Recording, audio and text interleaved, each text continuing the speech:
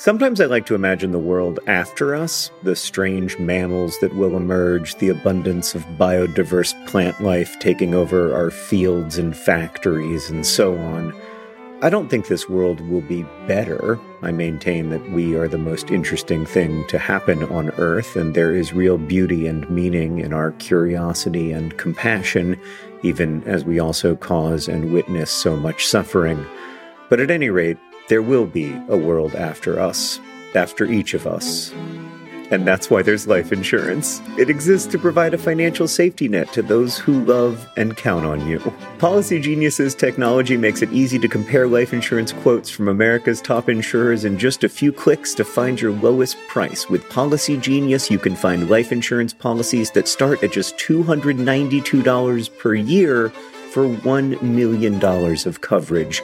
Some options offer same-day approval and avoid unnecessary medical exams.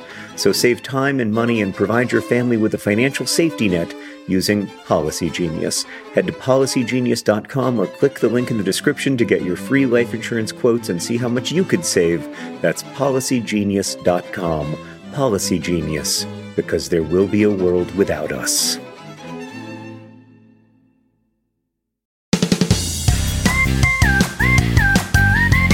Hello and welcome to Dear Hank and John! Or as I prefer to think of it, Dear John and Hank. It's a comedy podcast about death where my brother and I, that's John and Hank Green, answer your questions, give you dubious advice, and bring you all of the week's news from both Mars, a planet, and AFC Wimbledon, a football team in the UK. Hello, John? I'm here. You didn't ask me how I'm doing. Usually you ask me how I'm doing, and then I answer. How are you doing? Terrible. Oh, no. Oh, you were ready. Unfortunately, as you could probably hear, I've just gotten home from the World Economic Forum in Davos, Switzerland. And while I was there, I caught just a terrible, terrible case of affluenza. Ah, yes. I imagine that place is rife with this disease. I've never seen so much affluenza in one place, Hank. It turns out that no matter how rich or powerful you are, you can still get the common cold. So, unfortunately, I'm horribly sick and also somewhat jet-lagged. But I did have a lot of interesting conversations at the World Economic Forum, and I'm very grateful for the opportunity to have been there. I just wish that I had not come home with this horrific illness. I have a question for you, John, an important question that I am looking forward to the answer to. While you were there, why did you choose to touch other people? That's a great question. So at the World Economic Forum, instead of like a currency of money, the currency seems to be business cards, and people just throw them at you, and they throw them at you right after they themselves have touched them. And so no matter how much I avoided handshakes or bathed myself in Purell, I was stuck with these just toxic business cards covered in viruses and bacteria, as you well know, since we're half virus. Oh, Hank, I have great news. What? Research has just come out indicating that the number of human cells in a human body is not 1/10 of the number of microbial cells, but in fact approximately equal to the number of microbial cells. So I am half human. So encouraging half human. to me. It's a lot better than you thought, John. I have to say the most fascinating thing about this story that I read was the line. I believe it was. It's close enough that a single defecation event can move the scale in the other direction. So you can be mostly bacteria before you poop, and then mostly human after you poop. To which a friend of mine on Facebook said, that explains why I always feel more human after I poop. I'm so distressed by this research. I was better off when I thought that it was an approximation than when we knew these details. All right, John, I got another question for you. How many business cards does it take at the Davos World Economic Forum to purchase a teriyaki seitan sandwich? Well, as far as I could tell, there was no food for sale. You just had to show up at the right times, and then you ate it quickly before everyone else got to it. But it was a really interesting conference. I did not print my own business cards because I've never had business cards. It's something of a point of pride for me, and so I had essentially no way of exchanging exchanging myself or whatever approximation of myself a business card represents with anyone, which was a weird kind of powerlessness, but also a weird kind of power, where people would be like, he doesn't have cards. Wow.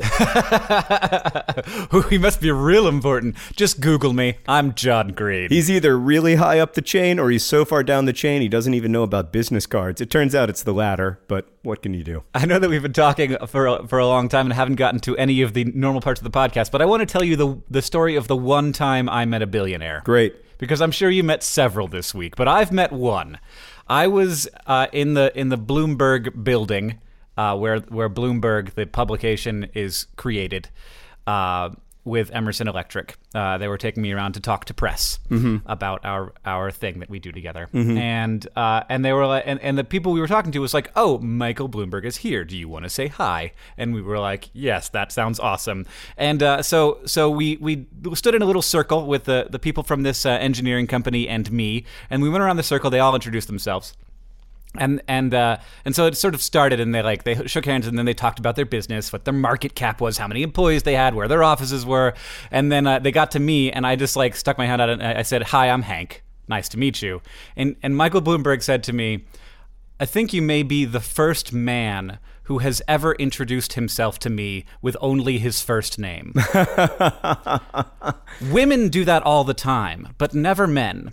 Well, so that was my interaction with Michael Bloomberg. It's very possible that you didn't just meet your first billionaire, Hank, but also the next president of the United States, at least if recent news reports are to be believed. Are you serious? This was a topic of hot conversation at the World Economic Forum. Lots of people, of course, wanting Michael Bloomberg to run for president so that we can have a proper billionaire in office. Yeah, they're like, you know who really knows how to fix things? People like me. Hey, so speaking of billionaires, just one more story before we get to the proper podcast. While I was in Davos, I met someone who is currently a billionaire, but who is fastidiously working to no longer be one, Melinda Gates.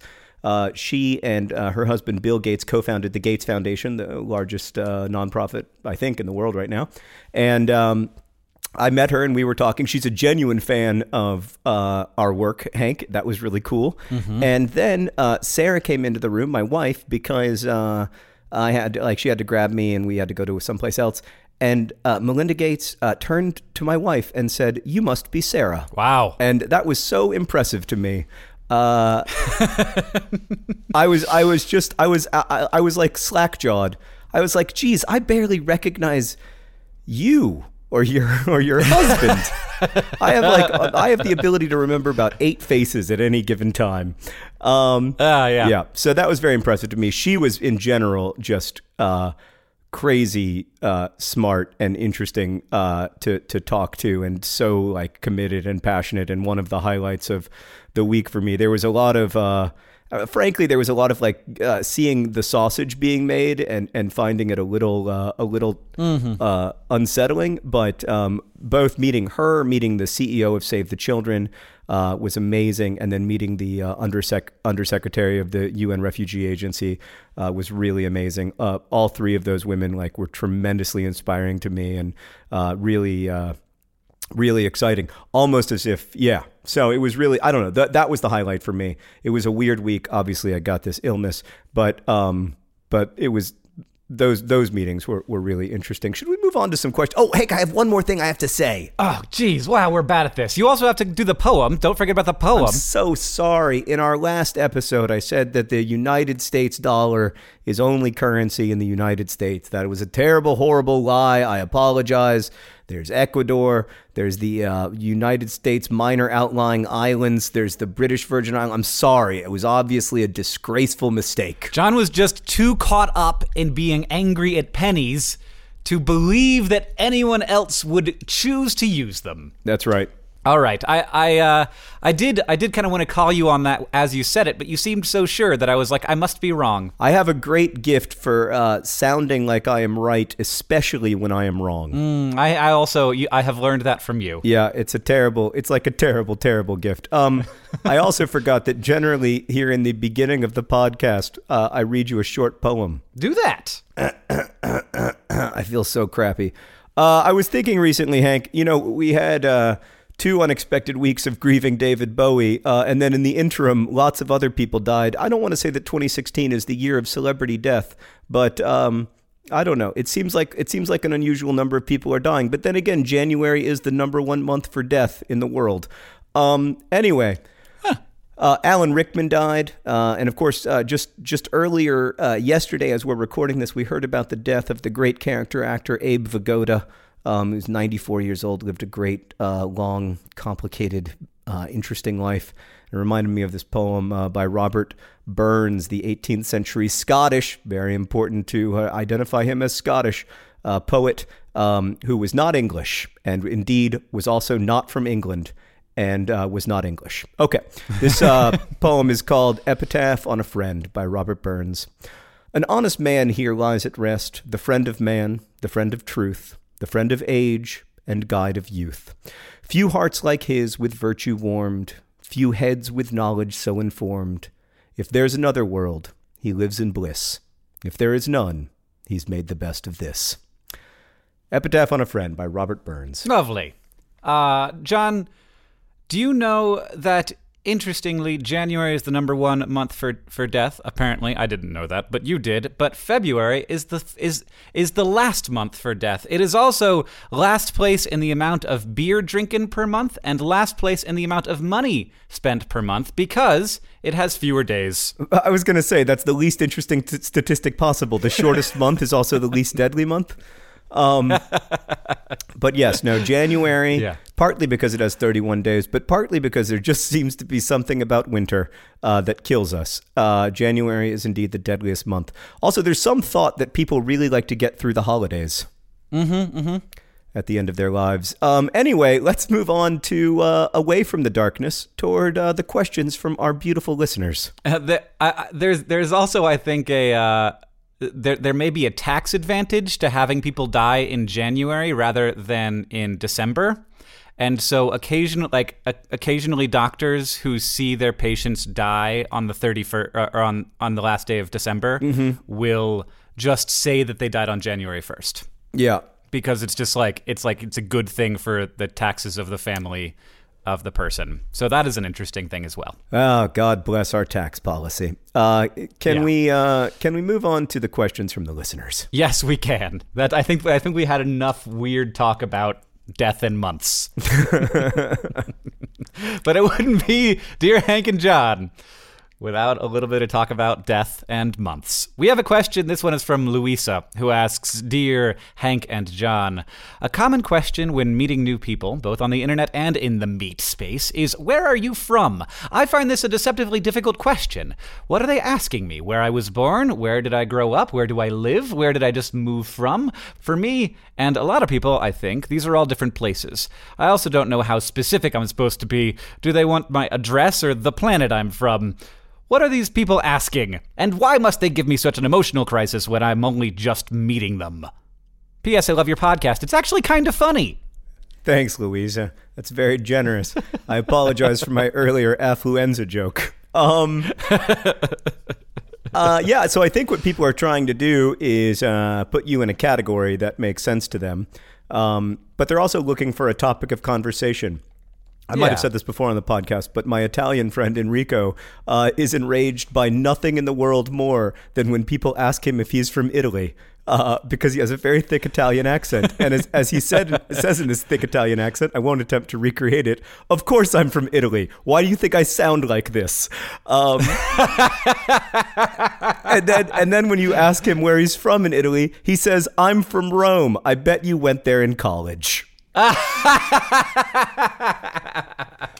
So I think it's a mix of people trying to find a topic of conversation and also trying to put you in a certain category that will be helpful to them for the rest of the conversation. But of course, it's infuriating to you because this is not the first time that you've been asked if you're from Italy or indeed if you're from Rome or listened to someone's stories about being in college in Rome. Yeah, yeah. I think that's accurate, and it's a kind of way of asking about a person and.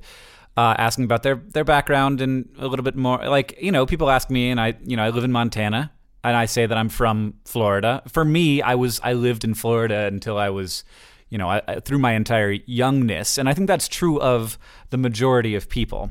So I think a lot of people are looking for that thing, like, and they think that because they lived in one place, because the majority of people have, that everyone else is going to be like that. But of course, then you have to say something like, "Oh, I moved around a lot," and then it becomes a much longer conversation. I kind of want to tell you, and I kind of don't want to tell you my surrogate question for this question. And the reason I don't want to tell you is because I like it, and I don't want people to steal it from me. Well, tell me anyway. What is it? I guess it's too late now. I asked people what their favorite bridge is. That's a terrible, terrible intro question. Well, it's not like the first question I ask. It's not like you walk to somebody and you're like, "Where are you from?" But like once like the conversation. Hi, my name's hi, Mayor Bloomberg. My name's Hank. What's your favorite bridge? And Michael Bloomberg's like, this is weird, Hank, but nobody's ever introduced themselves to me that way. Only women ever say that. Oh man. I like that Michael Bloomberg feels so confident about putting people into just the two buckets. And I like that you at least complicated that a little bit for him. Yeah. Well, what I said to him after he said that, I was like, "Well, I'm not expecting you to remember who I am." Yeah, no joke. He's not Melinda Gates or anything. I'm sure this happens to you like 8 times a day and has for the last 20 years. Like, why would you anyway? Yeah, so once into the conversation, if I want to know a little bit more about a person, I ask them what their favorite bridge is. And I think that tells me more about them than where they're from. And oftentimes the bridge is in the place where they are from. Because, sometimes you don't live in a place with lots of bridges. But I think a lot of people do. And so they tell me about a place that means something to them. Hank, what is your favorite bridge? That now that I've asked the question enough, it's become kind of a complicated answer for me. But I think it's the California Street Bridge in Missoula, which is a pedestrian bridge. It's really not. It's like very far away from any main roads. It's kind of it can be a little bit of a skeezy part of town.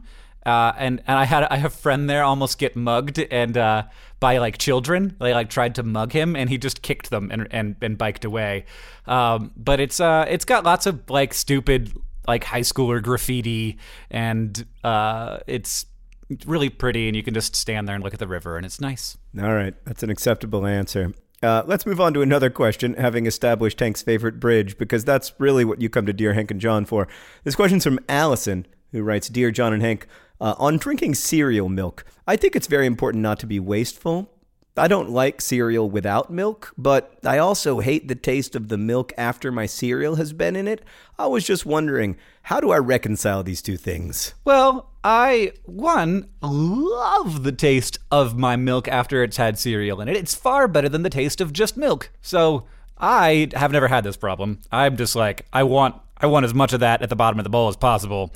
But for you, I have no suggestions. My suggestion would actually be to go ahead and send your cereal milk to Hank because he's extremely enthusiastic about it, Allison. He lives in Missoula, and in my experience, if you just write a letter, or I guess it wouldn't be a letter, it would be a sealed package. If you just, put it in a Ziploc bag there, put it in a box, and just write Hank, Missoula. Then maybe in parentheses, favorite bridge is the one in Missoula, the pedestrian one, and then beneath that Missoula, Montana, and a zip code in Missoula. It'll get to Hank. Yeah, no. I think you just write Hank Missoula, and it'll find its way to me. But I would suggest actually that you just put it in the Ziploc, and then write on the Ziploc Hank Missoula.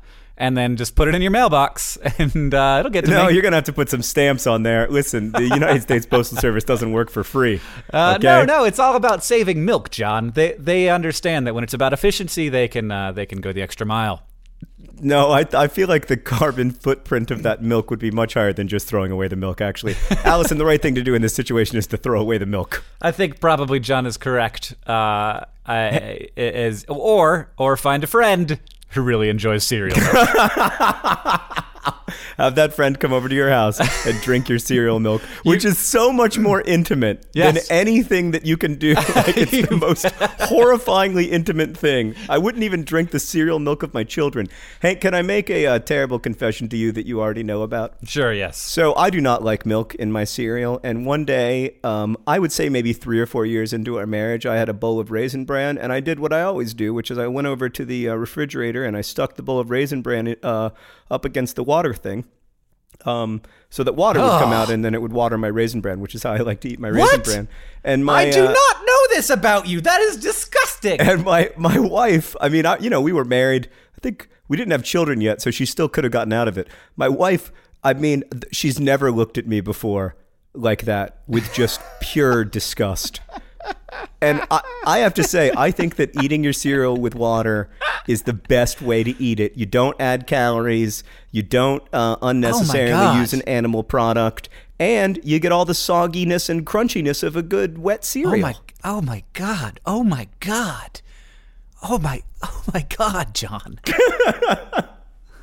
Oh my God. It's delicious. You should try it. You don't know. You've never tried it. It's great. I haven't. It just seems inhuman. It seems not of this world. If you told me a space alien put water on their cereal, I would be like, okay, I guess.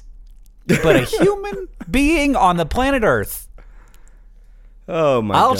I'll try it tonight. When I have my 11 o'clock bowl of frosted mini wheats. I'll put some water on there and waste some frosted mini wheats for you. Just make them awful and destroy them. Let me know how it tastes on the next episode of Dear Hank and John. In the meantime, I think that we have adequately plumbed the depths of Allison's question, and it is time to answer a new one. All right, this question is from Logan, who asks, Dear Hank and John, so I was going to eat a banana for breakfast, but I noticed that it is neither hexagonal or hexagonal. There are only 4 sides to this quote-unquote banana. Should I trust it? Should I eat it? No. Yeah, I mean... No, you cannot eat a banana with less than 5 sides. 5-sided bananas are okay. 6-sided bananas are okay. I would even argue that a 3-sided banana is okay because there's probably 3 tiny little sides that you're not noticing. A 4-sided banana is cause for concern. No, yeah, I mean, a square banana? Did they make it? It could also be rectangular, but it's still upsetting. Or trapezoidal, or a number of different shapes. But I want to know, like, do you live in a place where they make square watermelons because it's more pleasing? Like they do that in some places. Yeah. Where they bind them. Maybe you live in a place where they bind bananas to be square because there's a cultural interest in squareness or or like a trapezoidalness. I think a parallelogram banana would be pretty interesting looking. Is it a parallelogram banana? Because I actually might eat that. That sounds kind of delicious to me. So Hank and I are in agreement on this one. You cannot eat a square or rectangular banana. If it's a parallelogram, I think more research is needed into the question. I would like to see a picture of this banana because I'm curious if it's rounded 4 sides. I'm sure it is somewhat rounded, and so maybe there are sides hiding in there. But I want to see a picture. If you, Logan, still have that banana, tweet us, Hank Green and John Green on Twitter, and we want to take a look at this thing because I kind of don't even believe it exists. It seems. Yeah, I think you might be missing a side. Although at this point, it's very possible that the banana will no longer be ripe enough to establish its sidedness. Yes. But if you ever see a 4-sided banana, just send it our way for sure. Yes. I mean, the question for Logan is, how familiar are you with counting? Are you new to counting? As that's it should have been our first question. But if you're an experienced counter, then I want to see a picture of this banana. Yeah, that's a great point, Hank. All right, Hank, we have another question. This one comes from Matt, who writes, Dear John and Hank, I recently got into competitive Pokemon. Congratulations, Matt. That's so exciting. I couldn't be... Oh, wait. I forgot. He said, no, I didn't. But I did recently get married. That's also exciting. It's not as cool as getting into competitive Pokemon, though. Let me submit that these things are not mutually exclusive, Matt. It's not too late to get into competitive Pokemon. Anyway, I had the pleasure of marrying my husband in my home state of Oklahoma, something I thought might never happen in my lifetime because I am gay. I was wondering, what is something that has happened in your lifetime that you never imagined could or would happen? I mean, just the legalization of gay marriage in America. I don't know if I never thought that could or would happen, but it happened so fast that I remember thinking at one moment, like, wow, it's really ridiculous that hasn't happened. But that was only a year after thinking that like this is an intractable problem that we're not going to solve very quickly. But then we solved it very quickly. Well, I mean, we didn't solve it that quickly, to be fair. And there were decades but like decades from the moment when I thought that there was a moment when I thought that we could not do it. And then the moment when we did do it was very close to that moment. Yeah, it was. It's interesting because there were all of those, over decades, really, votes, usually in non-presidential election years to bring out a conservative base. There were all those votes to insert into state constitutions that, marriage was only between one man and one woman and all of that stuff. And then it did fall apart quickly. And of course, all of those state constitutions, many of which also contain lots of other discriminatory language, were rendered irrelevant by the U.S. Supreme Court. I mean, certainly, if you told me in high school that, I was really in my high school. There were 2 kids in our class. We had a class of 53 kids who came out as gay during high school, and they were the first kids, I think, in the history of the school to come out. And it seemed extremely both brave and scary to me that they were doing that. Like it seemed like something that I could never do. And I do think the landscape of that has changed tremendously, and like way more than I ever would have thought possible. In 1994, 1995. That said, like when I look at like we grew up in when Hank and I were kids in like the 1980s.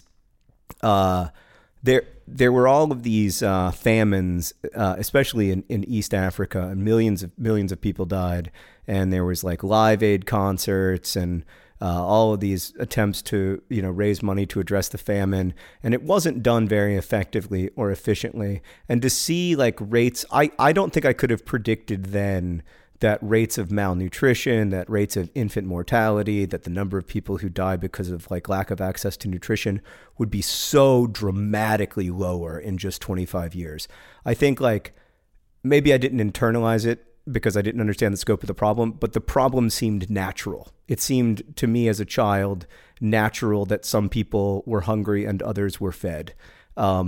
And it no longer, I think one thing that's changed is that, at least for me, it no longer seems natural.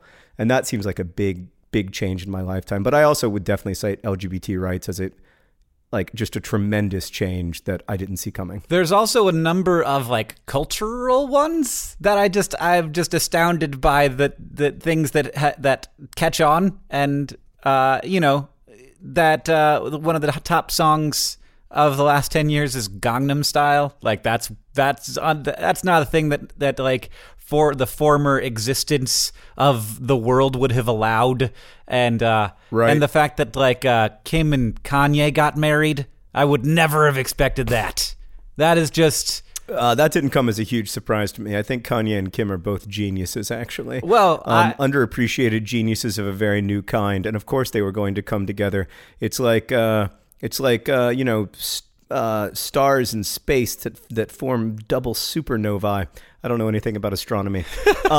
Yeah, the other one that I would cite is I don't think that 20 years ago I would have had any way of knowing or internalizing the extent to which the internet would be part of my life.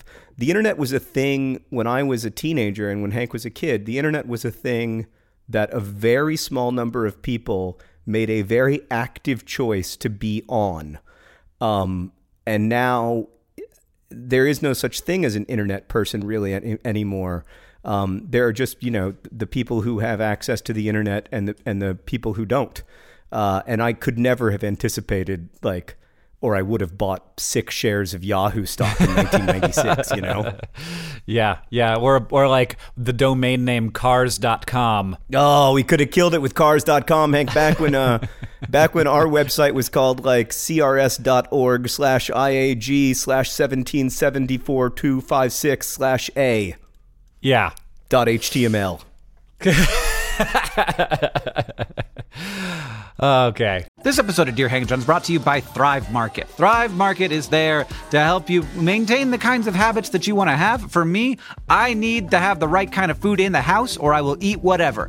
Oreo recently sent me some free fancy Oreos. They were weird. I ate all of them. I ate all of them in a week, and it was a problem. I can't do that. I need to have healthy, good stuff in the house, and Thrive Market can help you have healthy habits. It's a great go-to for all your grocery and household essentials, and the convenience of getting everything online and then just quickly shipped to the doorstep. It's a huge time saver. Thrive Market carries brands with great ingredients and sourcing methods. They got Amy's, Banza, Burt's Bees, Chobani, Honest Kids, Kind, Mike's Hot Honey, Oatly, Olipop, Poppy, Salt. I've never heard of Salt, but it's got 2 A's in it, so it has to be good. And as a Thrive Market member, you can save money on every single grocery order. On average, you can save over 30% every time. And they also have a deals page that changes every day. When you join Thrive Market, you are also helping a family in need with their 1-for-1 membership matching program. You join, they give. Join in on the savings with Thrive Market today and get 30% off your first order, plus a $60 free gift. I enjoyed my $60 free gift. I was surprised by it, and it was the kind of thing I wouldn't have bought. And then now I'm on the ghee train. They gave me free ghee. And I was like, I don't know what ghee is. But then I was like, oh, this is great. It's like butter, but it's different and more spreadable.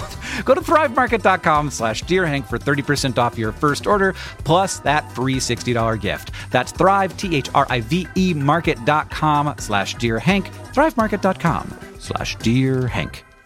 All right, Hank, here's another question. It's from Delaney, who asks, Dear John and Hank, why do smells become normal? For example, my boyfriend's mother smokes in their house, and when I would go over to their house, I would smell smoke like anyone would. But recently, I don't smell the smoke. She still smokes in the house. Why don't I notice it? Because your body is really good at ignoring things. You can't have too many things, too many senses happening all at once, and so your body has to figure out which one of those things are important. And if you have constant stimulus, then you will basically lose the ability to feel that thing. I cannot feel my glasses on my face. I also basically, unless I tried pay attention, I do not see them. I can always see them. They're always there, but I do not have any idea that they're there unless I look for them. This is also true. If you chew, this is a gross example. If you chew mint gum, you will chew mint gum and then it will stop tasting like mint to you. But if you give that mint gum to someone else, it will still taste like mint to them. We think that all the flavor is going away, but in fact, the flavor is still there. We're just adapting to it. This is called sensory adaptation or neural adaptation. And there's lots of different versions of it, lots of different experiences of it. And smell is neurally adaptive, which is why mint is the same thing. You don't taste mint, you smell it. So, there's lots of research on how this works. And how your nervous system adapts to things, so that if it's I don't need that sensation anymore. And if I put my wallet in my left pocket, I'm there's the giant thing in my pocket. But if it's in my right pocket, where it always is, I have no idea it's there. That's weird. My wallet is always in my left pocket. Really? Yep. That's weird. That's super weird. That's almost as weird as you drinking Allison's cereal milk or asking people what their favorite bridge is. Today has been an episode of Dear Hank and John where we both reveal our deep eccentricities. All right, John, this one is from Nicole, who asks, Dear Hank and John, I just had a horrifying realization. Everyone everywhere has been lied to. Is that foil that you wrap food and other things with made of tin or aluminum? It's called both tin foil and aluminum foil, as far as I know, but tin and aluminum are very different, and it can't be both. I am extremely befuddled. Please help. I can help. Because I Googled it. Tin foil used to be a thing. I see. However, now, since World War II, it has almost always been aluminum foil because aluminum, or aluminium if we are British, or probably Scottish. Not sure. I'm so scared now. Ever since Robert Burns, I was so scared of accidentally calling him English. Anyway, aluminium foil or aluminum foil, because it's both cheaper and more durable, sort of rose in popularity in World War II. But the word tinfoil just kind of like hung around because they look about the same. So that is your answer. It's the rare question that I actually have a definitive answer to. Look at you. And now I'm going to ask one that I don't have a definitive answer to. All right, Hank, this question came in from Naomi with the subject line, "This question will leave you speechless. Dear John and Hank, what's the deal with clickbait? Why do we fall for it? And should we be protecting ourselves from this contagious social media epidemic?" Oh my goodness. The question is, do we fall for it, or is it designed to make us fall for it? Because of course that's like we fall for it because it's designed to trick our brains. It's not. Yeah, I mean, like the number one thing is in the internet world, the currency is the click, the share. You have to get people to look at your stuff in a world of infinite content. That's very difficult. And so you have to create really good, sticky, attractive headlines. And that has become more and more important in the world of online media, to the point where I think we are having a rebellion to it, and eventually I'm really interested to see like sort of long-term what happens with the idea of the headline, and also with the idea of content, with there being so much created so fast that of course it's impossible to consume all of the content that exists. And in fact, it's almost as if there's more content than there is people to consume it. But like, as far as why we fall for it, it's because, we want to know. We want to know why that adorable thing is the most adorable thing.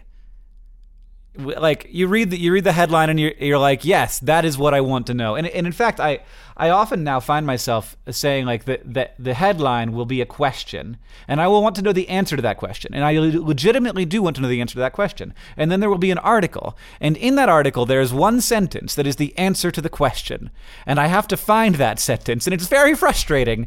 And then I find the sentence and I'm like, okay, now I know the answer, and then I move on. Yeah, it creates an itch that needs to be scratched. I actually wrote a blog post with no headline for the World Economic Forum, and they gave it a headline, and it was such a good headline in terms of its stickiness that I myself clicked on the headline to find my own answer to the question asked in the headline, which was why the word millennial makes me cringe. And I was like, why does the word millennial make me cringe? And then I remembered while reading the article. So I mean, I think it's this very powerful thing. I also think that ultimately, I'm not sure it leads to deeper comprehension. But Hank, I just wanted to jump on one thing that you said that I thought was really interesting, which is that we live in a world of infinite content, and it feels like there aren't enough people to consume all the content that's being made. I was in one of the most interesting meetings that I was in at the World Economic Forum was about the future of the internet, and people who live outside of the rich world where the lingua franca is English, or Spanish or Portuguese or German, like one of the sort of big rich world languages. We're actually saying in this meeting that there isn't nearly enough good content, and that there isn't that nothing is being translated, and when it is translated, it's translated so poorly that you'd much rather read a book or read a print magazine, and because the business models, it's this true in the U.S. as well. The business models of content creation haven't quite caught up with where they were in the print world. But that's a much bigger problem in places that don't have the kind of like capital and investment that we have in the States or in Europe. And I thought that was really interesting because I feel the same way. I feel like, gosh, there's plenty. There's more than enough. But then you think about the 4.5 billion people who don't have regular access to the internet. And when they do get access to the internet, there isn't the kind of the content that will be most useful to them or most helpful to them isn't in their language, isn't easy to access, and it's similar to the problem that we had on the internet, back in the 90s when everything was indexed so poorly that it was incredibly difficult to find anything. It was incredibly difficult to find sources, and then companies started solving that problem. I think Wikipedia helped solve that problem. Google helped solve that problem. And it was a really interesting idea that like this problem has only been solved for slightly less than half the world. Yeah.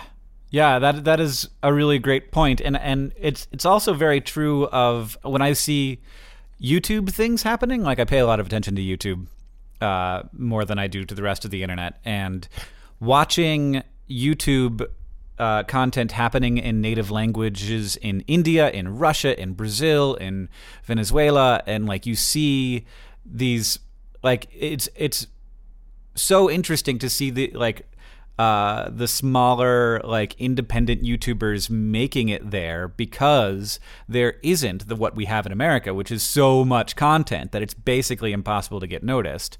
And so you see a very similar trajectory to the early days of YouTube back in like 2006 and 2007, when there was just not a lot of people doing it. And so people were craving this kind of content. Now no one craves more content on YouTube. There's just so much of it that there's always something good to watch in English. All right, Hank, we have another question. This one's from Sean, who writes, Dear John and Hank, are you satisfied with your names? I always thought I was satisfied with mine, but that was before I knew I could have been named Adebayo Akinfenwa. And Adebayo Akinfenwa is surely the finest name that's ever been given. Now I feel dissatisfied. How do I cope with this? Oh, Sean. Well, I mean, Hank has a pretty good name, Hank Green. Like he can get hankgreen.com, for instance. I mean, my name's John Green. That's been owned by a realtor in southern Mississippi for 150 years. Before there was even an internet, John Green in southern Mississippi had johngreen.com. So I think I always felt like Hank was easier. It was easier for him to Google himself, which I guess is a bit of a poisoned chalice. But yeah, I don't know. I was always a little bit jealous of Hank growing up because he had a proper good name. There's lots of good Hanks in American history. You got Hank Williams. Historical Hanks. Hank Aaron. Hank Hill. Hank Hill. Yeah, I mean, whereas there's surprisingly few good Johns in American history. What are you talking about? And John itself is used as both a word for people who go to prostitutes and a word for toilets. So I don't know. It could have been made easier for me, but I would argue that actually it's not easier to go through the world named Adebayo Akinfenwa. Yeah. Obviously, that's a great name to have once you're successful, but I think that probably you get teased a lot, which might be why Adebayo Akinfenwa, is 250-pound, just the strongest man alive. Yeah, that's certainly the largest professional football player in League Two. Oh, or any other league. Yeah. Really? Yeah, and soon he's going to be the largest professional football player in League One. But yes, no, he is the strongest player in all of FIFA 16, Hank. So he is, at least according to FIFA, the strongest professional footballer on earth. All right. Well, John, this podcast is brought to you by Adebayo Akinfenwa, the strongest professional football player on earth. So strong that he physically brings Dear Hank and John to your ears every week. And of course, this podcast is brought to you by Four-Sided Bananas. Four-Sided Bananas, a cause for concern. This podcast is also brought to you by Mayor Michael Bloomberg, the choice of billionaires everywhere. Oh, man, Hank, all of our billionaire listeners are going to take this so personally. It's hard out there for a billionaire. I can't tell you how many of them complained to me about their various woes last week. And of course, this podcast is brought to you by Hank's favorite bridge. Hank's favorite bridge. In Hank's opinion, a way of understanding something deep and important about you. Basically, yeah. That's what I'm trying to get at. All right, John. Do you want to do one last question? Yeah, let's do one last question, Hank. That's a great idea. Do you want a question about chemistry? Oh, I guess. I hope I know the answer. This question comes from Terry, who writes, Dear John and Hank, I know this question is more science than advice, but I've always wondered this and expect you might know. I know that cooking, especially baking, involves lots of chemistry, but I've never completely understood why, if something says it should be baked at 250 degrees for an hour, you can't just bake it at 500 degrees for half an hour. My burnt cake and I need your help. So heat is a transferal of energy. So what you're doing is, but energy does not transfer uniformly. So if you cook something at 250 degrees for an hour versus 500 degrees at half an hour, you may in fact be adding the same amount of energy to your cake, but you are not adding it evenly. Also, there are certain things like chemical bonds that will not break at 250 degrees, but will break at 500. So there are a number of different reasons for this. One, it was not going to cook evenly. Two, there are lots of different physical and chemical properties of all of the atoms and molecules in your cake that are going to behave very differently at 500 degrees versus 250 degrees. So just because you're putting the same amount of energy into something does not mean that you are they were going to have the same effect. So, like, I could put my hand on like in front of a fireplace and like warm it up, and that would be nice, and I could do that for like an hour, and I would receive the same amount of energy as if I stuck my hand in the fireplace for 5 minutes or 5 seconds, and that would not have the same effect. It would be the same amount of heat entering my body, but it would not feel the same to me. Well, I think what's most encouraging about this answer, Hank, is that now at last we know how to bake your hand into a cake. Don't do that. Very slowly. Very slowly. Very slowly. Don't bake Hank's hand. No, if you want to bake anything into a cake, it should be a hot dog, and that cake should be made out of cornmeal, and it should be a corn dog. Oh, Hank, what's the news from Mars? Actually, if anybody I want to say, if anybody wants to try, I don't know if this is a thing, but if anybody wants to try to make a corn dog cake, I want to see a picture of that. I'll pay you $5 to the first person who posts a corn dog cake on Twitter. What is a corn dog cake? It's like a cake with lots of hot dogs in it? I don't know. All I'm saying is corn dog cake.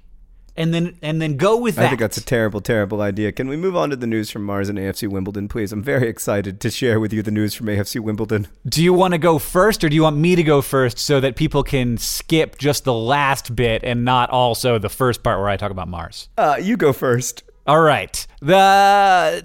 John, exceptionally weirdly, NASA's Opportunity rover, which was supposed to last for 3 months, has just had its 12th anniversary on the surface of Mars. Wow. It has been there for 12 years, and they are still operating it. It's still moving around. It's still doing science. It's powered by solar panels, which can be, not the best source of power in a place where it can be windy and covered in dust, and it can be dark for a lot of the time, especially in the Martian winter. Yeah. But they have developed cleaning protocols that allow Opportunity to clean off its solar panels, which was not something that they expected would be possible. But basically the solar panels on Opportunity get covered in dust, and that was what they thought was going to be the limiting factor in the mission of this rover. But they have figured out how to continue cleaning it off, and it has even stayed active this whole winter because the solar panels have been much cleaner this winter than the last few winters because the wind has actually blown the dust off. So it's fantastic that this thing that we thought, we spent a lot of money getting it there, and we thought we were going to get 3 months of science out of. We are now 12 years into the Opportunity's mission, and it continues to operate, which is just wonderful and fills me with joy. Well, I certainly couldn't be any happier with this whole situation, that we still have a rover on Mars, in addition to, I believe, another rover that is also on Mars. It's true. It's true. And Spirit, which landed at a very similar time to Opportunity, and it was basically the same rover, a twin rover, stopped talking to Earth back in 2010, and for whatever reason, Opportunity is just much more long-lived. It's gone for more than about twice the amount of time that Spirit did. Crazy. Well, you know what else is crazy, Hank? What? If you Google League Two table right now. Okay, I'm going to do it. So when last we left the exploits of the AFC Wimbledon grown-up team, not the under-18s that beat Newcastle, but when last we left the grown-up AFC Wimbledon, they had just beaten Cambridge United 4-1. Mm-hmm. That was their second win in a row. Then they went on to beat Mansfield 3-1, coming from 1-0 down. You know what they sing, 1-0 down to 3-1 up. That's the way that we're going to win the league. Is there no cup? In that game, there's no cup at the end of this league? Sadly, there's no cup at the end of this league. What does the trophy look like? Is it a good trophy? I guess actually it is rather cup-sized, now that I think about it, and cup-shaped. So I guess we can sing 1-0 down to 3-1 up. That's the way we're going to win the cup. So Mansfield went 1-0 up, and then Montserratian International, our hero, Lyle Taylor, scored a goal to tie it. Then there was a goal from Callum Kennedy, who you might know from my FIFA playing, and then a third goal from Adebayo Aziz, the other Adebayo. Oh. Then, a week later, we played Notts County, and we won 2-0 with goals from Tom Elliott, underappreciated Tom Elliott, and Andy Barcham, which means in the last two games, Hank, AFC Wimbledon have scored 5 goals via 5 different players. And I think if you go back further, that streak continues. It's just an incredibly productive time in the history of AFC Wimbledon. It's an amazing, amazing moment. And if you look at the League Two table right now, Hank, you will see that AFC Wimbledon are 8th on 42 points. The top 3 teams in League Two automatically go up to League One. Teams 4 through 7 then play in a playoff. Ah, okay. So, all right. AFC Wimbledon is only 1 point away. In fact, you are tied in points with Stanley. So you both have 42 points, but I imagine Stanley has a higher goal differential? Right. Okay. Right, it's only Accrington Stanley. Okay. Yeah, it's only goal difference that's standing between us and Accrington Stanley. And we actually have a better goal difference than the team currently in 6th, Leyton Orient. So, Hank. Yeah. Suddenly, I am starting to properly dream. I will tell you. How far from that time when the finals begin are you? Well, Hank, there are 46 games. I'm glad you asked. There are 46 games in the season. Different teams have played a different number of games currently. So some teams have a game in hand or 2 games in hand. We've played 27, which means we have 19 games to go. This is how close I am to properly dreaming, Hank. I went ahead and looked up the day of the playoff final. Oh, wow. And then I went ahead and looked up plane tickets to figure out, can I drive directly from the Indy 500 to the airport to get on an airplane and then arrive in London in time for the game. As you know, Hank, I'm not a regular drinker, but I do enjoy the Indy 500. So potentially that would mean, 30 to 35 straight hours of good times. All right. That's We're going to go straight from the Indy 500 to the playoff final. It's going to be amazing. I'm starting to dream, Hank. Starting to dream. We've won 4 straight games. We've just got to keep this up. I appreciate the dream. If I could fly to Mars in 35 hours, I'd do it. Yeah. So, well, imagine if instead of arriving in Mars and immediately dying, you instead arrived in South London and got to see the most exciting football match imaginable. Then I will imagine that. I will imagine it right now and have a lovely imagining, and I will imagine mostly what it will be like for you, which is the important thing. Good news and bad news. If they make it to the playoff final, you're coming. We could do a live episode of Dear Hank and John from the AFC Wimbledon stands, from the John Green stand. It'll be great. I'll cry through the whole thing. Yeah. Well, maybe we can do it remotely. What did we learn today, John? Well, we learned never to trust a banana with less than 5 sides. We learned that John is astounded by the state of the internet and cannot believe how relevant it has become to his daily life. And of course, we learned that water is an underrated cereal topping. I don't know that we learned that.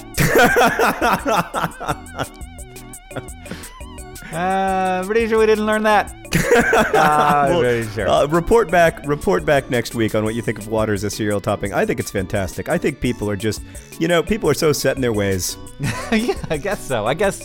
All right, John, thank you for joining me, and thank you to all of the other people for joining us on this episode of Dear Hank and John. This podcast is edited by Nicholas Jenkins. Our theme music is by Gunnarolla. Thank you all for listening. You can send your questions via email to hankandjohn@gmail.com, or you can use the hashtag Dear Hank and John on Twitter. I'm John Green on Twitter. Hank is Hank Green. On Hank's preferred method of communication, Snapchat, he is Hank GRE.